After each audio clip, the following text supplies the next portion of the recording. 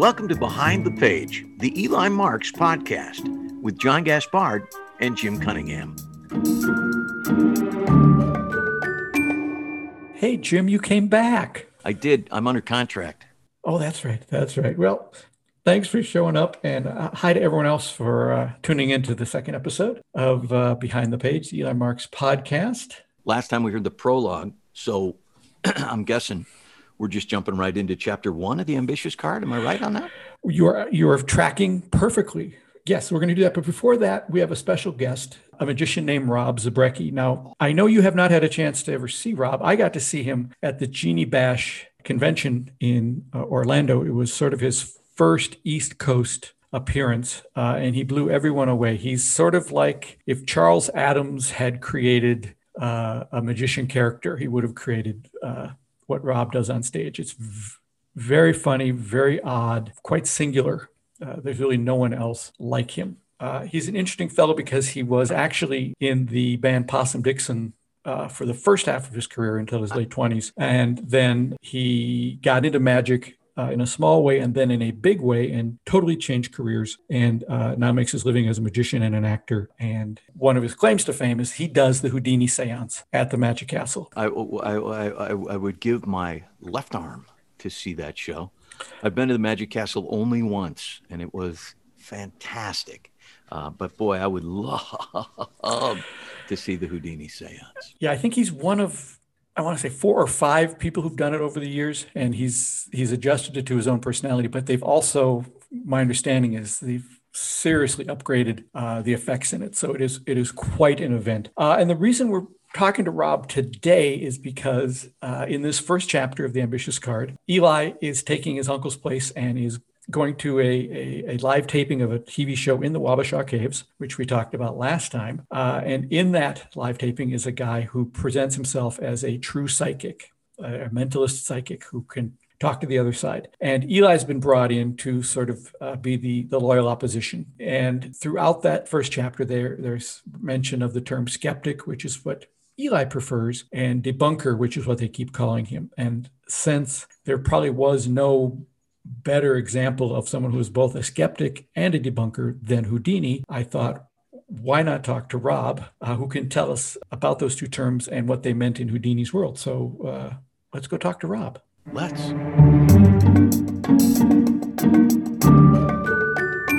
Do you see there a difference between being a skeptic and a debunker? Oh, 100%. I mean, like Houdini's probably the best example, although he was called both I've seen in print referred to as both of those things.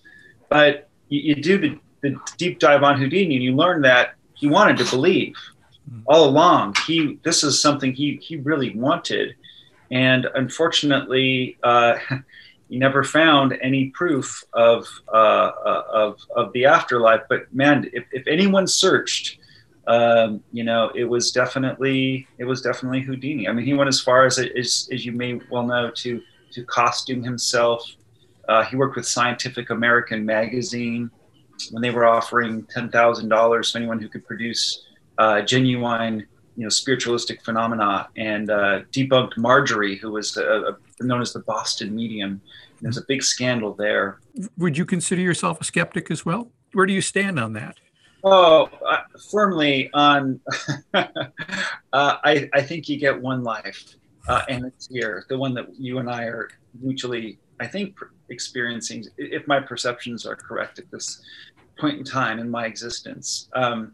But yeah, no, I don't believe in it. I love the world of the 1920 seance, that parlor world of these very crooked people, taking money from innocent people who had lost loved ones in World War I and in the pandemic of 1918. People were flocking to the seance rooms because so many people were lost, and there were so many gypsies and crooks and thieves out there saying, hey, for $50 I can reach your husband or your brother Jim or your daughter or whoever. I mean, it was, as you probably know, this was a very mainstream thing. Seances were being done in the White House. the Lincolns were putting these on. They were hosting seances. So it was a really commercial thing. And I just find that world so fascinating. For 10 years, I ran the Houdini seance at the Magic Castle. And the one line before going into the dark seance, which is of course very theatrical and spooky and fun and appeals a certain aesthetic that people, love, is the line when I say, "If you believe, you will receive." And it's the last thing I like to just kind of give everyone that million-mile stare, and then the lights come down. And hey, I get. What the truth is, when all the lights are out in my house, and I hear a sound in the other room, I kind of, maybe for a second, I do believe in something or a predator. I don't know. How often do you run into someone when doing the Houdini seance who, when it's over, is convinced it was real? Okay, that's a good question. The answer is too often, because the fact that it happens at all is astonishing to me. Primarily because if you know the Houdini seance experience at the Magic Castle, it is Disneyland in the 1960s. So, it's a real show. Mm-hmm. And I don't think that's fooling anyone. But what does fool people is this idea in their head that, oh, we're going to a seance tonight at the Magic Castle. So suddenly, again, if you believe, you will receive. There's this idea of getting dressed up and going to a seance, and they enter this beautiful Victorian seance chamber, and this dark figure, me, comes out and is quite frankly strange. And I do a bunch of close-up magic that appears real. And it starts off very strange and very spooky. And I do a handful of spiritualistic close-up effects. So this all seems like there might be something here for this. So people that want to believe that there's going to be something here. However, when the lights come down and the dark seance happens, that we know is a put on. So at the end of this, people refer to the beginning and go, well, boy, how could he have known that? And how could that have happened? And can I talk to you for a second? Can you come here? Would you come to my house next week in Beverly Hills, and can I pay you $500 to contact Uncle Jerry? And that is the moment where, I very quickly lift the veil and say, no, I can't. I'm doing this for entertainment. This is a very theatrical experience for myself, and I'm glad you had that too. But if you're looking for someone to, go to bat to try to find the other side, I'm not the guy to do that.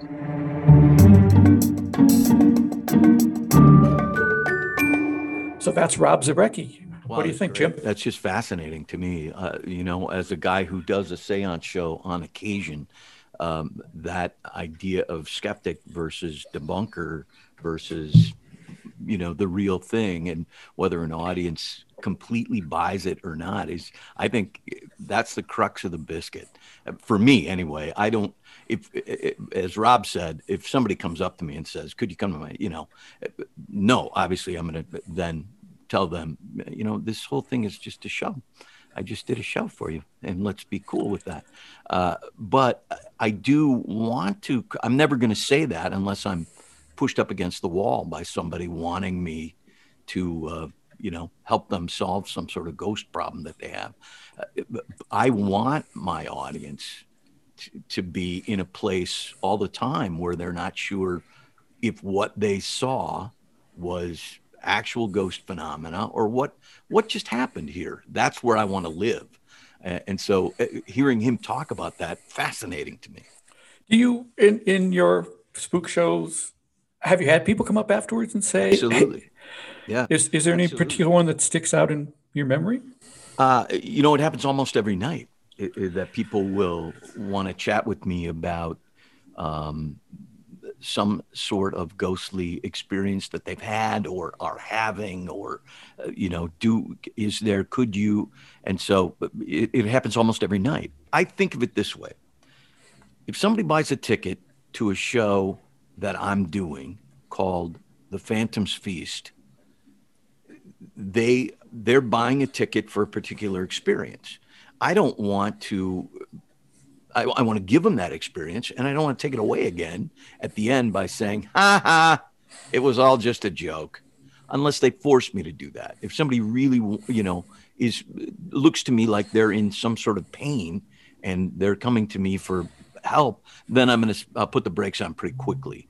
And I don't want to take the fun away unless they force me to. In large part, I want people to think this place is haunted, and I want that to be part of the experience of the show. This is a haunted hall that we're in. And I'm going to tell you the stories about the ghosts that are in this hall. And then stuff will happen and we'll all wonder what we just experienced. Fascinating. Yeah. And this is what Eli's dealing with in this first chapter, the idea of being a skeptic versus being a debunker. So with that, pick up your book, Jim, turn to chapter 1, and let's read chapter 1 of The Ambitious Card. The Ambitious Card, an Eli Marks mystery. Chapter 1. I find it puzzling, don't you? The rabbit, very puzzling. As a magician, I'm accustomed to people asking me about rabbits. However, in this particular instance, I wasn't being queried about your standard pink-nosed, adorable bunny suitable for producing out of a hat. My uncle was instead gesturing toward a large statue of a rabbit reclining on the grass. Perhaps 5 feet tall, the dull bronze artwork gazed out at the cars as they passed by on the Minnehaha Parkway, a look of Mona Lisa-style contentment on its large metallic face. "Explain this to me if you can," Uncle Harry continued without waiting for any response from me. "Is the statue meant to represent an oversized version of a normal-sized rabbit? Or was the artist instead attempting to create a normal-sized depiction of a freakishly large rabbit?" I sorted through his questions in my head. "I guess I've never thought about it," I finally answered. Harry clucked his tongue. "If we understand the context within which he or she was working, then I imagine we'd have a better handle on it. It's never about what they're doing, it's always about why." He gave the rabbit one more penetrating look as we drove past. "As a professional magician, these are the questions you should be thinking about," he added in his professional tone. Perhaps it's my imagination, but as he's gotten older, Harry's list of the questions I should be thinking about has grown exponentially. And to be honest, given recent events, I must admit that I haven't really made any attempt to keep up with his list. At this point, I'm probably hopelessly behind. I made a left turn on Chicago Avenue, and we headed away from Minnehaha Parkway, driving the final 2 blocks home in reflective silence. I pulled into an open parking space across the street from the small shop that serves as both our abode and our business. Chicago Magic is the store, and surprisingly, it's a good 350 miles from the Windy City, nestled instead in a cozy neighborhood in South Minneapolis. The shop has been a fixture near the corner of 48th and Chicago for nearly 50 years. I've called the apartments above it my home on and off for just over 20 years, or since I was about 10. For those of you unwilling or unable to do the math, that would put me in my early 30s. Uncle Harry gathered up the plastic shopping bag that slumped at his feet. The bag was filled to near overflowing with candy bars of all varieties, and not the dreaded fun-size candy bar which Harry loathes. "Where's the fun in a candy bar the size of your thumb? That's about as much fun as a poke in the eye, if you ask me." No, these were genuine full-sized bars, and they would join the other equally large bag we purchased 2 days earlier in anticipation of the supposed hordes of trick-or-treaters Harry was convinced would be visiting us that evening. Harry is a man who does not like to be caught unprepared, and Halloween fuels his already competitive nature. For years, he's ranted about our business neighbors, the movie theater on one side of the store and the bar on the other, and their alleged stinginess in the matter of dispensing Halloween candy to the neighborhood children. "Any business that charges an arm and 2 legs for a bag of popcorn," he would often say of the movie theater, and then turns around and hands out minuscule candy bars at Halloween. That, to me, is a business with the heart the size of a gumdrop. And don't get me started with that bar, he would continue, gesturing toward what is actually a favorite hangout of his. I swear to God, those cheap so-and-sos are handing out ice cubes instead of candy. I've seen them do it. They hold a bowl of something high enough over the kids' heads so they can't see inside of it, and then plop, plop, plop, they toss ice cubes into the poor youngster's bag, saying, "Enjoy your Snickers bar and happy Halloween, kids." That, if you ask me, is lower than low. Halloween had been a favorite holiday for Aunt Alice, and because this was the first occurrence of the holiday since her passing, I think Harry was overcompensating.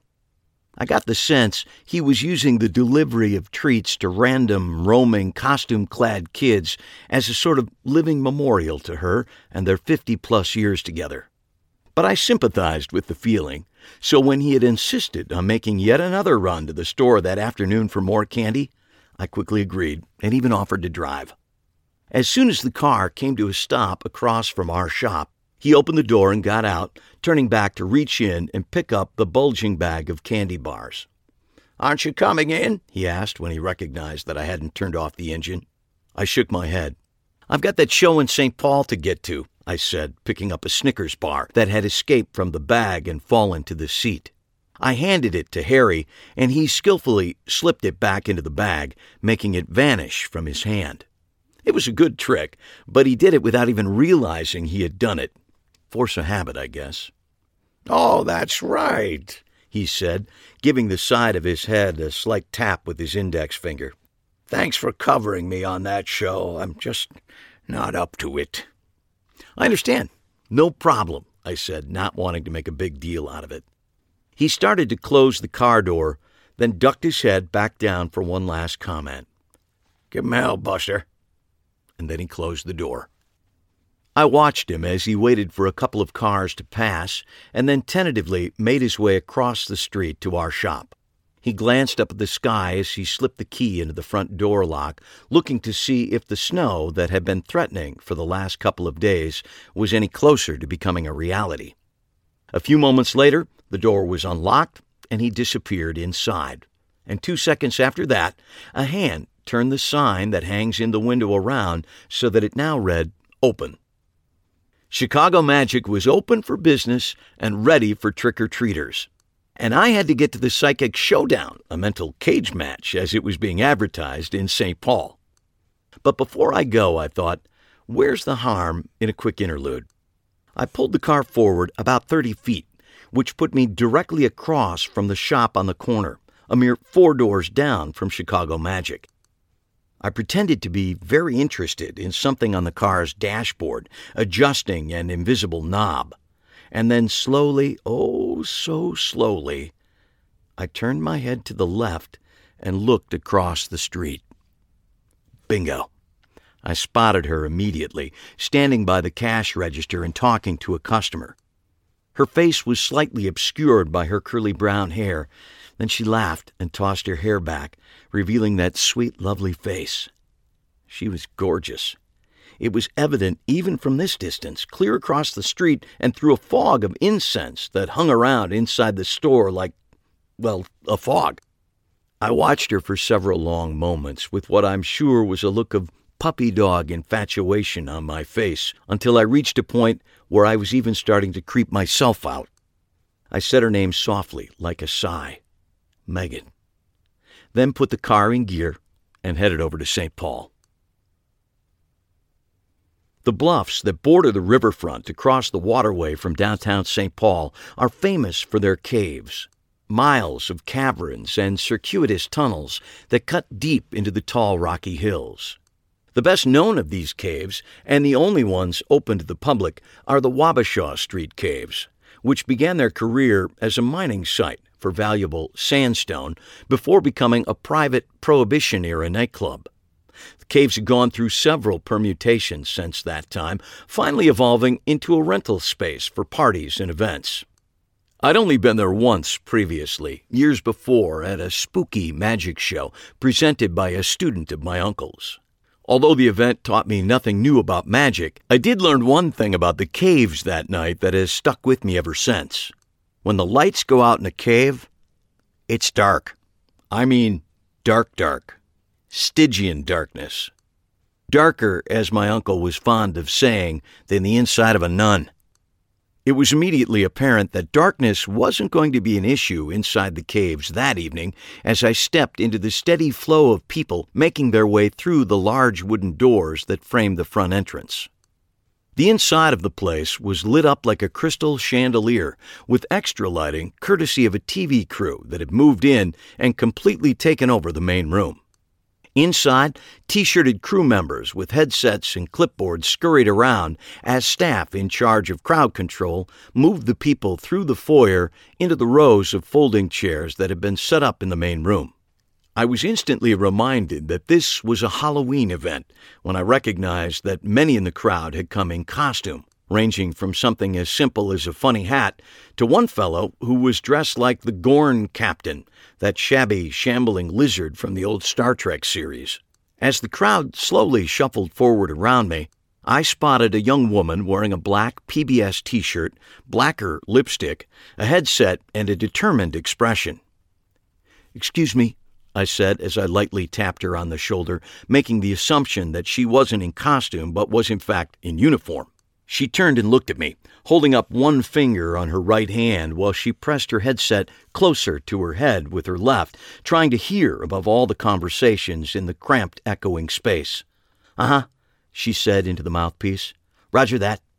She lowered her right finger, giving me the go-ahead to speak. "Yes?" "Hi, I'm Eli Marks. I'm in the show tonight." She quickly paged through the stack of multicolored sheets on her clipboard, then spoke into the mouthpiece again. "I've got the debunker with me. Where should I put him?" "Actually, the term debunker is not one I—" She held up that one finger again as she listened intently to her headset. She nodded and then turned and pushed her way through the crowd, glancing back over her shoulder as she did. "Follow me," she yelled, and then she dove further into the throng. I excused and pardoned my way through the packed foyer as I did my best to keep the crew member in sight. As we neared the entrance to the main room, she veered to the right, past the restrooms, and then made a left, bringing us into a new room that was literally cavernous. A long bar ran against one wall, and the far end of the room revealed an archway entrance to another similar room. If I was remembering correctly from my one visit to the caves, that cavern connected to another cavern, which in turn connected back to the main cavern, which connected to the foyer we had just left, creating a circle of interconnected caverns. This particular space was currently unoccupied, with the exception of a tall, rail-thin woman with spiky red hair standing by the bar. She was digging through what looked like a large fishing tackle box. Next to her were two lights on stands which were directed at a high, canvas-backed chair. Ricky Martin screamed "Living La Vida Loca" from a portable iPod speaker system on the bar. "I've got one who's ready for makeup," the crew member barked over the music. "He's on last, so no rush."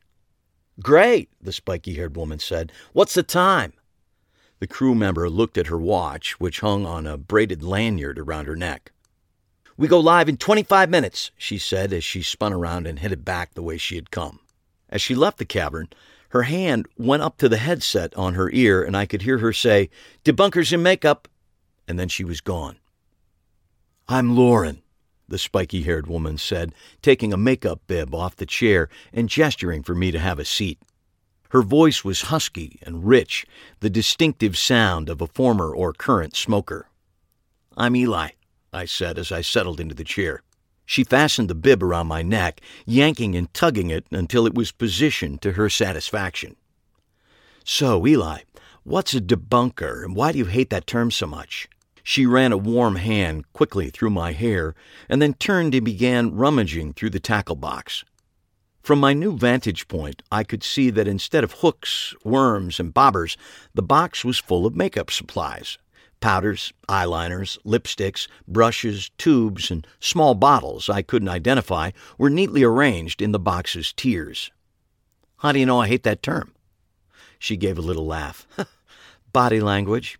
They say that 95% of human communication is done via body language. Really? Well, she shrugged, I made up the number, but I stand by the concept. She turned back from the makeup case, having found a shade of powder that pleased her. She placed one hand over my eyes, while the soft, feathery brush in her other hand gave my face a quick dusting. The song on the iPod speaker switched from Ricky Martin to an aria from an opera that I almost recognized. This was either an eclectic playlist or the machine was set on shuffle. So, what's a debunker? She asked again. Well, I said, settling into my well-practiced description, in the world of psychics, mystics, and the supernatural, a debunker is someone who vehemently believes that all otherworldly occurrences are bogus, and they can always be explained by a simple scientific explanation.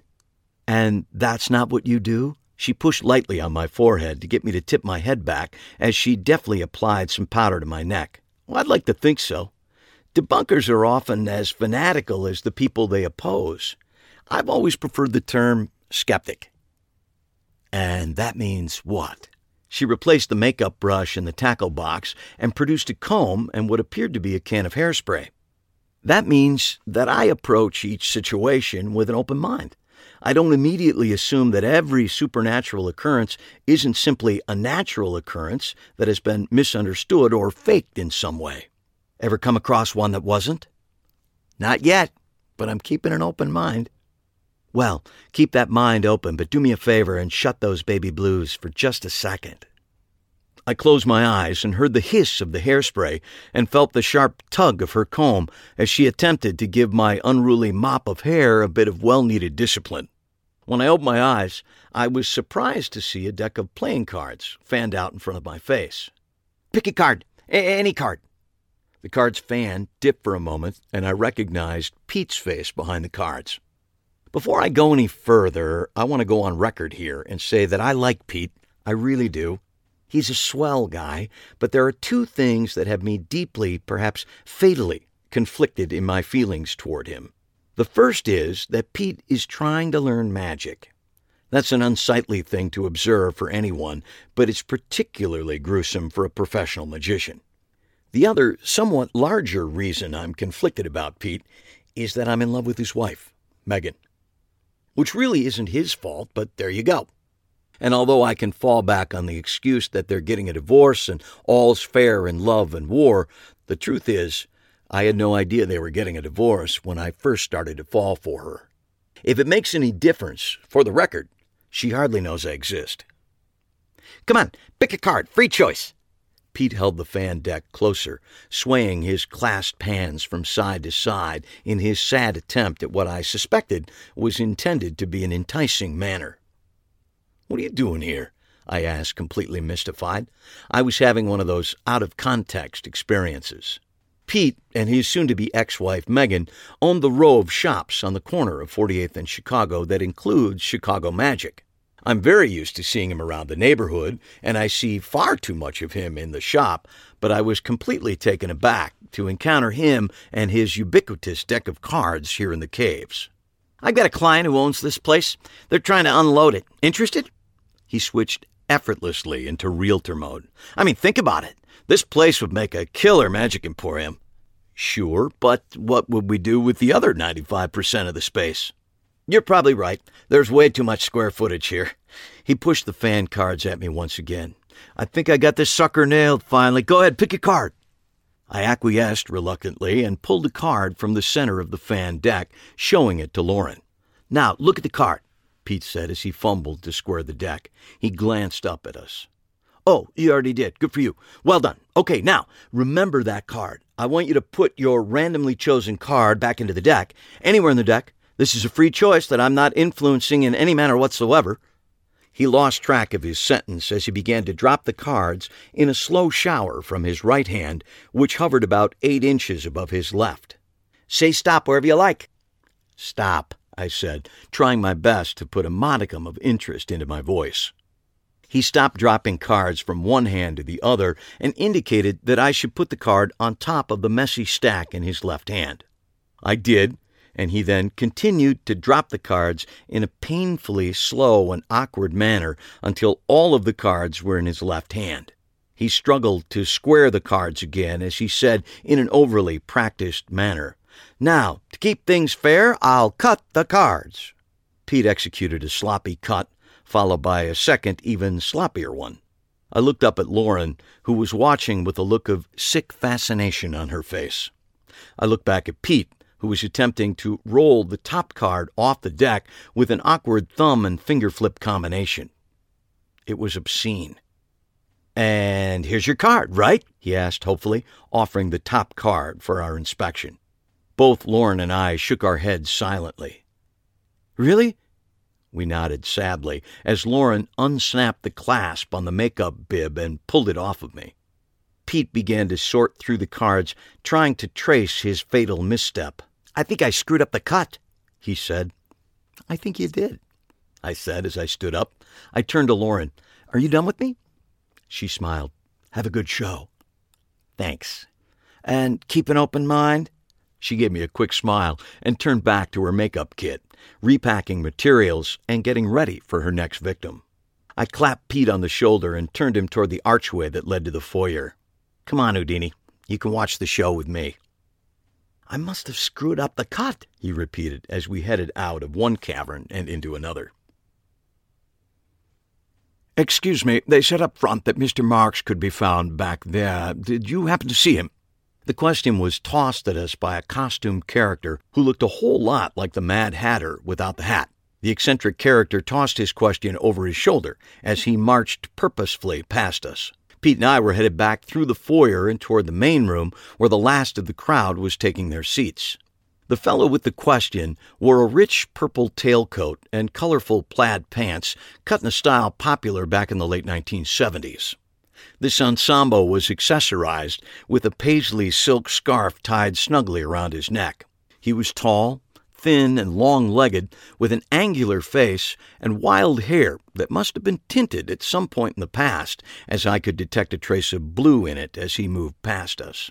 "If you're looking for Mr. Marks, that's me," I said. He stopped in his tracks about 10 feet from us and turned, tilting his head to one side curiously. "Interesting," he said in what was either a British accent or a deep-seated affectation. "I don't know why, but for some reason I expected you to be much older." "I was," I said. "I mean, my Uncle Harry was going to do this show when they booked it last summer, but I'm filling in for him." I stepped forward, closing the gap between us, and put out my hand. "I'm Eli Marks." He returned the handshake like a man new to the concept, but certainly enthusiastic about it. "Clive Albans," he said, almost bowing. "I was hoping I would have a chance to speak with you either this evening or at some later point for an article I'm doing for the London Times." "Sure," I said. "What's the article about?" "I'm doing an expose on charlatan psychics and mentalists, frauds, fakers, freaks, that sort of thing. My understanding was that your uncle, is a bit legendary in the field of debunking. I'd love to include the perspective of the professional debunker if I could." I bit my tongue, deciding I would correct him on the use of the term during the actual interview. "Sure," I said. "No problem." "Brilliant," he said, turning to follow us as we continued toward the main room. The three of us stood in the archway for a moment, marveling at all the costumed attendees, a truly exotic turnout. I heard Clive cluck his tongue loudly as he looked around the room. "These people," he said, shaking his head slowly from side to side as he jotted illegibly in a small notebook. "They look ridiculous." Pete and I exchanged a glance, but kept our mouths shut. "Okay, folks, we're going live in 5 minutes," the smiling television host told the assembled audience from his position near the front of the stage. The host wore his usual get-up, a tweed sport coat with a plaid scarf, but for once the scarf made sense in the crisp, cool, constant 55 degrees of the caves. The floor manager gestured at him, and he looked down at the small stack of index cards in his hand as if he'd forgotten he was holding them. "Oh, yes," he said. "I've been asked to remind you of a couple of housekeeping notes. So, how many people here have ever been to the Vatican? You know, the one in Rome?" The apparent non sequitur produced some puzzled looks throughout the crowd. A few audience members raised their hands tentatively. Okay, good, a few of you, the host continued. Well, for the rest of you, when you go to the Vatican and visit the Sistine Chapel, which my wife and I did about 5 years ago, just stunning, don't miss it, get in line early, that sucker fills up quickly, they tell you the moment you enter the chapel that you're not allowed to touch the walls.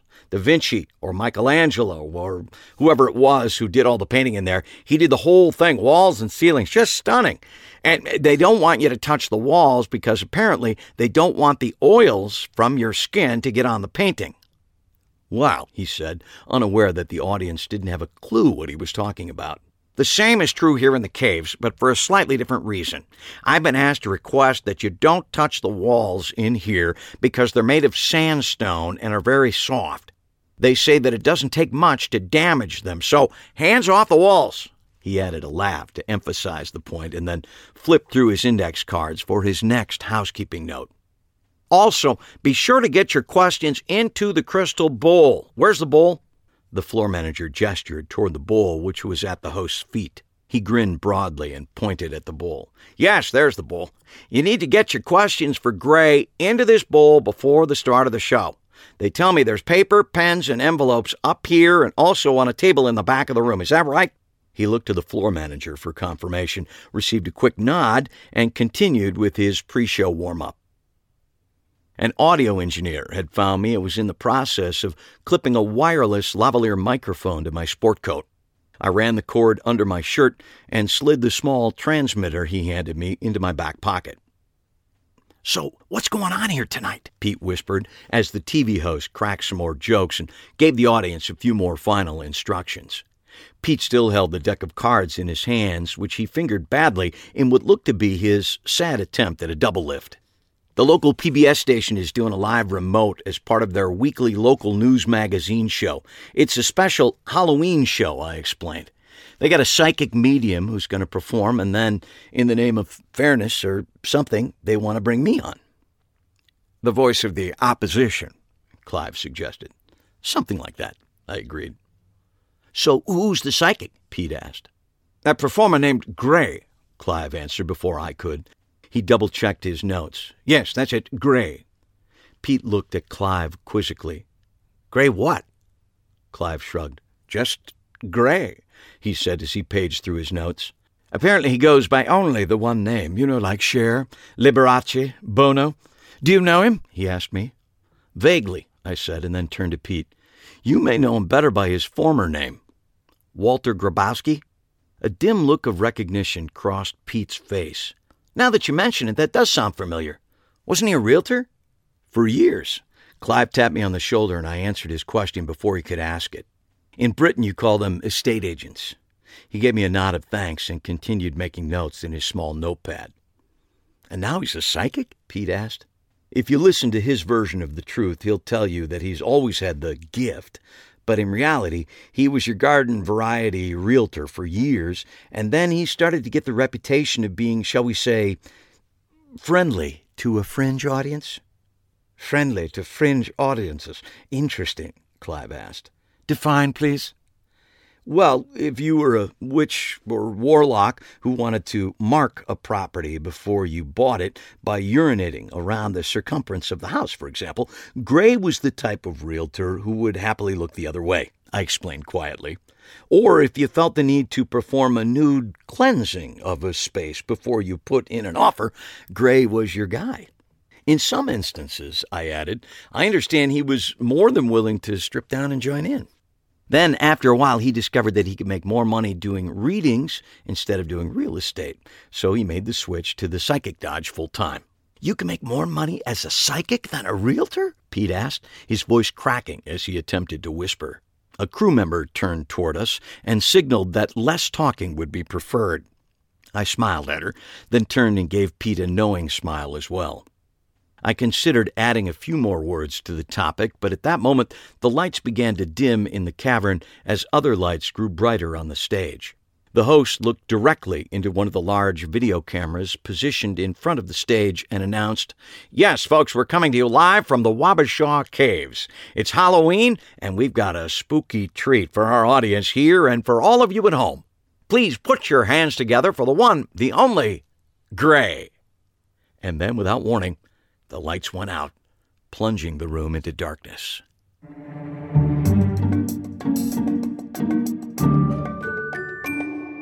And thus ends Chapter 1 of The Ambitious Card. Dun, dun, dun. That was a bit of a cliffhanger. I can't wait to find out what happens next. Well, you're going to have to come back next week for the next episode. I'll be here. Now, before we wrap up this episode, I want to thank Rob Zabrecky for taking the time to talk about skeptics, debunkers, and the ultimate skeptic and debunker, Harry Houdini. You can follow Rob, and I think you should, on his performer page on Facebook at facebook.com/Zabrecky and on Instagram at Rob Zabrecky, all one word. Rob also has a really terrific YouTube series called The Other Side with Rob Zabrecky, in which he does seances with LA-based celebrities. It's pretty fun. You can also visit Amazon.com or any bookseller to grab his memoir about his previous life in the punk band Possum Dixon. The book is called Strange Cures. And as always, you can find all this information in the show notes, as well as the start time for each of the chapters in case you want to skip us chatting and just go right to the chapter. We should say thank you to everybody, and we hope to see you next time for Chapter 2 of The Ambitious Card. And make sure you don't miss an episode by hitting that subscribe button. And you know what? Rate us as well. We love 5s. Yeah, I was just say be kind. Be kind, yes. All right, thanks, everybody. We'll see you next time. Take care. This has been Behind the Page, the Eli Marks podcast with your hosts, John Gaspard and Jim Cunningham. Produced by Alberts Bridge Books at Grass Lake Studios. Thanks for listening.